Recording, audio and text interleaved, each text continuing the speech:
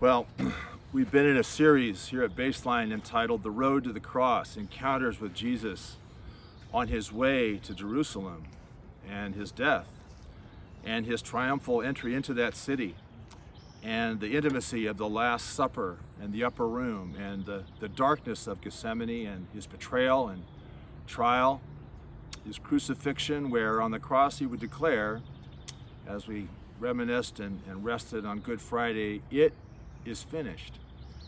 It is finished." And then this morning, the culmination of the whole journey, of the whole story, when we declare, He has risen. He is risen. And from that moment, 2,000 years ago, grace has gone viral. Grace that is free, that is unwavering, that's complete, that is all-powerful, grace that nothing will stop. Not even these challenging times that we are in. And in these times, today, we need the deep and the wide hope that the crucifixion and the resurrection bring.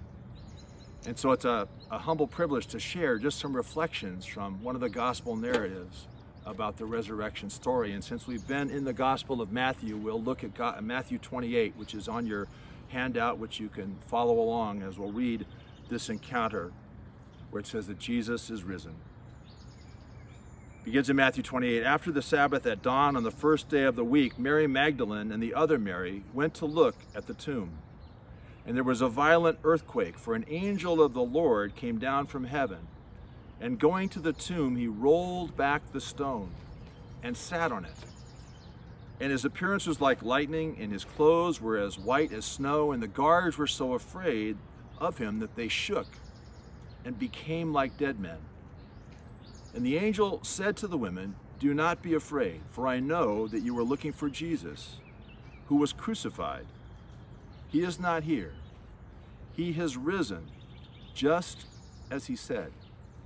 Just as he said, come and see the place where he lay. Then go quickly and tell the disciples, he is risen from the dead, and he is going ahead of you in Galilee. There you will see him." Then the angel said, "Now I have told you." And so the women hurried away from the tomb, and I love this phrase, afraid, yet filled with joy, and ran to tell the disciples. And suddenly, there on the road, Jesus met them and said, "Greetings." Then they came to him, and they clasped his feet, and they worshiped him. They clasped his feet, and they worshiped him. And then Jesus said, "Do not be afraid. Go and tell my brothers that I go ahead of them in Galilee, and there they will see me." The word of the Lord. And we find ourselves in that story. We meet the one who the scriptures bear witness of this morning, the risen Christ. So just three things by way of context, and then we'll look at this phrase, afraid yet filled with joy. First, there's the explanation, then the celebration, and then finally the proclamation. The explanation happens when they arrive at the tomb. Now, notice that the women are coming to the tomb not in some sense of expectant faith, but in sorrow, in love, in devotion. Mark tells us that their conversation on the way is one of worry about how they will move the stone. They're coming bringing spices to anoint the Lord in his death. And the women come to confirm Jesus' death, and instead of finding an act of finality, they experience an act of victory.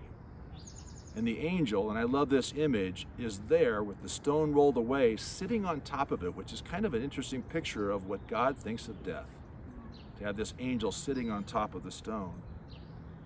And we're reminded that the stone was not moved so that Jesus could come out, but so, as the angel beckons them to do, they could come and see where he lay. That's the explanation. He says, you were looking for Jesus who was, past tense, crucified. He is, present tense, not here. He has, past tense, risen just as he said, past tense, he would. Then they're given an assignment from come and see to go and tell. He says, go and tell the disciples. And so it says they hurried, and here's this phrase, afraid yet filled with joy, and ran to tell the disciples. And it says it was sunrise. It was daybreak, it was dawn. I don't know about you, but sunrise brings a special meaning. One writer says that the light of sunrise is the purest gold. Maybe you have special memories that are unique about a special sunrise in your life. There's one that has come to the forefront for me this week that I just feel compelled to share. It's the sunrise of January 14th, 2012. It's the day that my mom passed away. And I think about it in light of this phrase, afraid yet filled with joy. Mom and Dad were married for 68 years and she died at home that January morning. What brought this to the forefront, just to give you some context, some of you might know that last weekend we celebrated my dad's 100th birthday. And of course he was isolated, and so we had to do this virtually. And what brought this memory to the forefront was I was there at the window at dawn. I had set up sort of a Zoom setup with cables going through his window so he could make connection with family and friends throughout the day. And it was a wonderful day, all things considered. And in between the times of Zooming with family and friends, I would read some of the many cards that he got through the window. And we had a wonderful time. And then he went down to take his nap, and I just sat there and I thought about that day in January and what it was like, and what it was like to be there with my brother at about 1 or 2 in the morning, wrestling with the unanswerable and often unavoidable questions in that moment with the hospice nurse, with the doctor on the phone, there in the bedroom.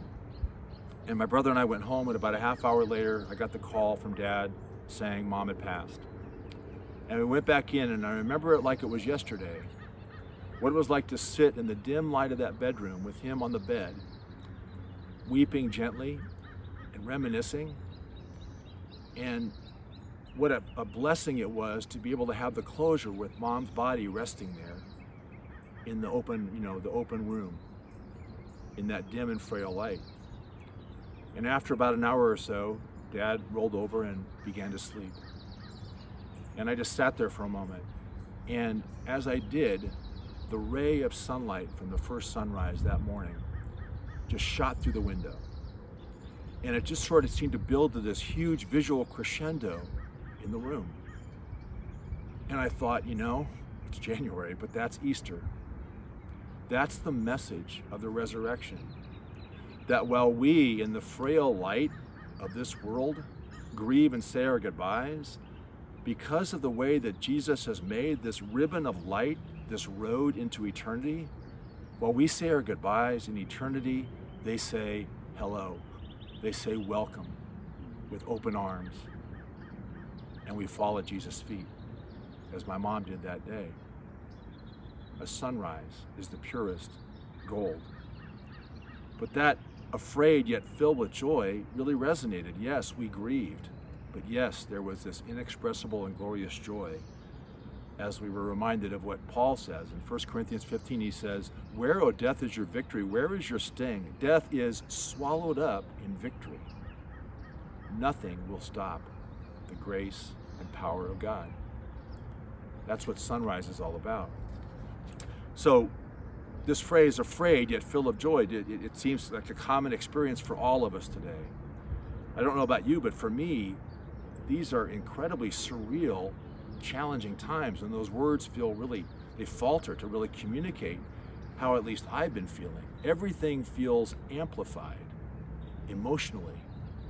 It's like I've had to break down and get some higher level reading glasses to be able to see things.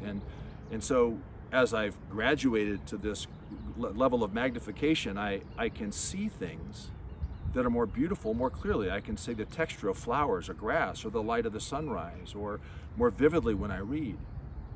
But I can also see things that aren't so beautiful, the smudges on the kitchen table that I forgot to clean, or the lines in my face when I look in the mirror. And it's almost like this time has created an amplification of everything that we're feeling. We may experience things and see graces and experience gratitude that we haven't seen before because we've been going so fast.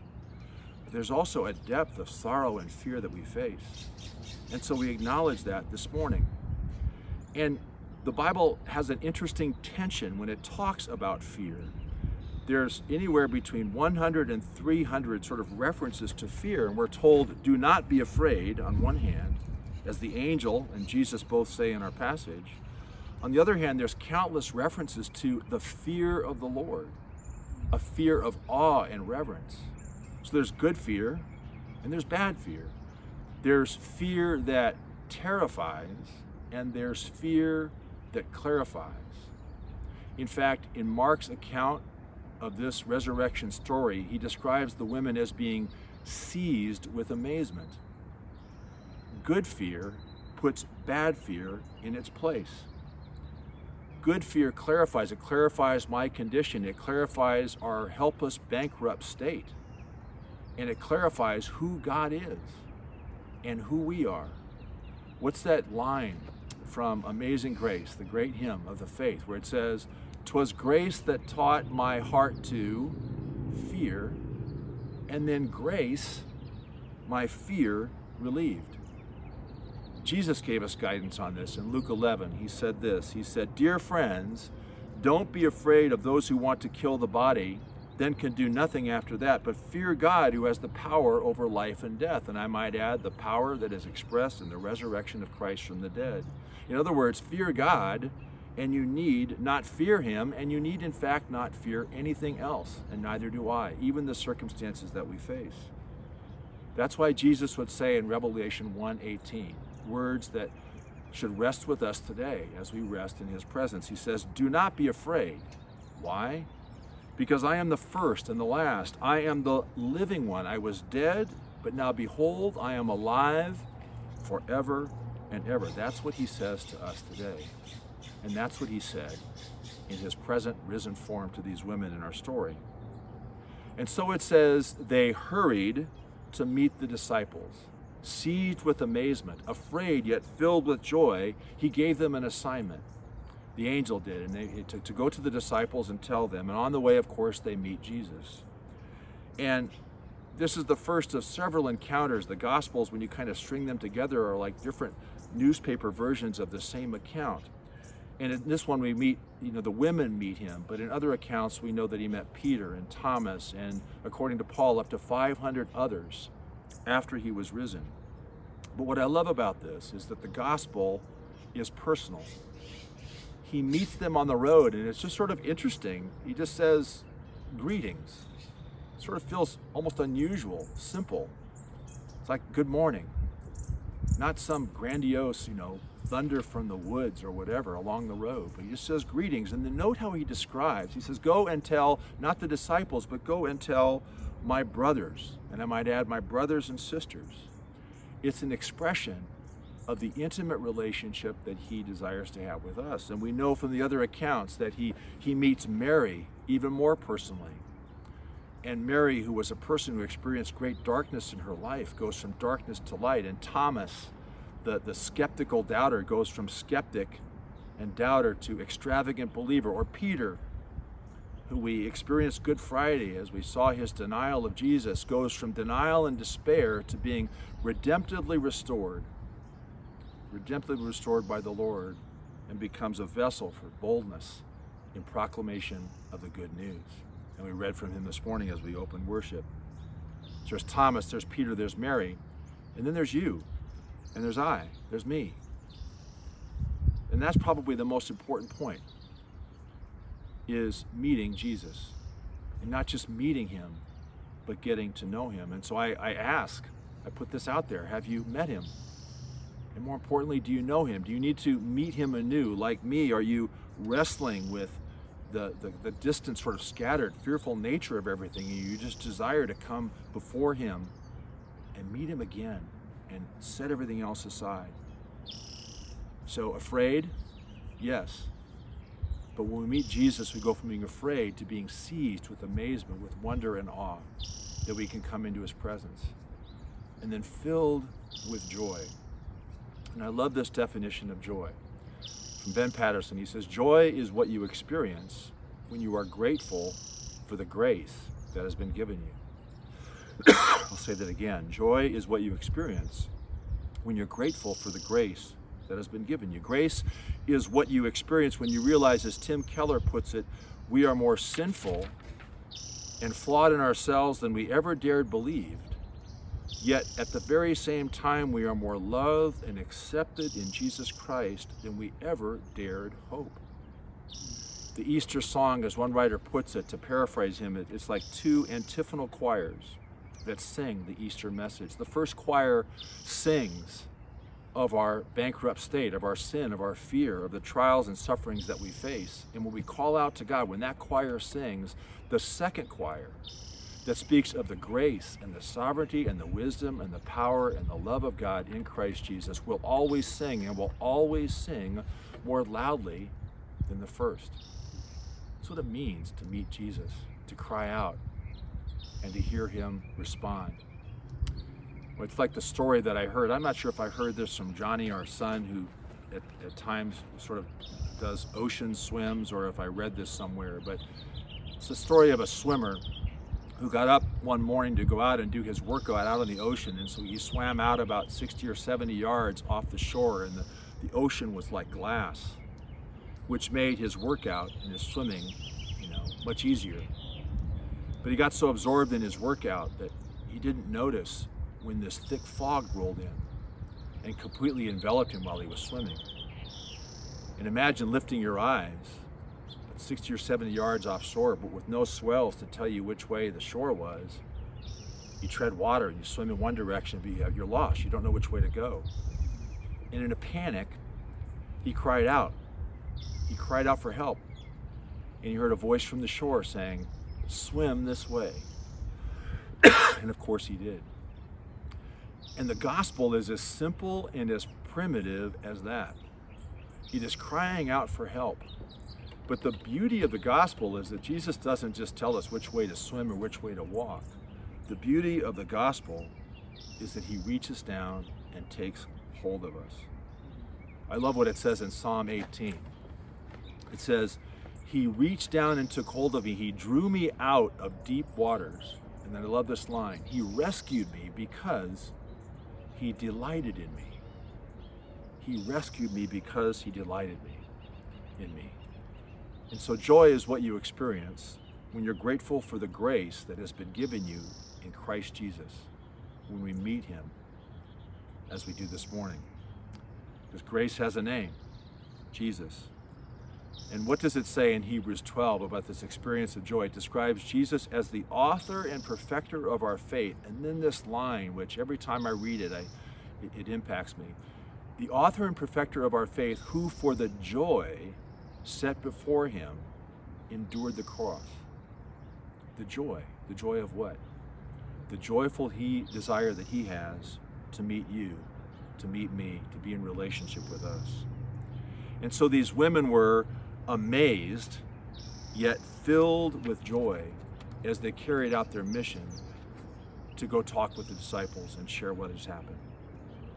So over these last weeks, I'm not sure what your experience has been like. When I woke up this morning, the sun is up now, but as I woke up and watched the sunrise this morning, we're recording this of course, but there were sort of two skies. There was the lower sky. It's rained, as you know, over the last weeks, literally. The lower sky being dark and ominous, but then a higher sky in the distance, whereas the sun would come up and just illuminated it in this bright pink. And that's the message of today.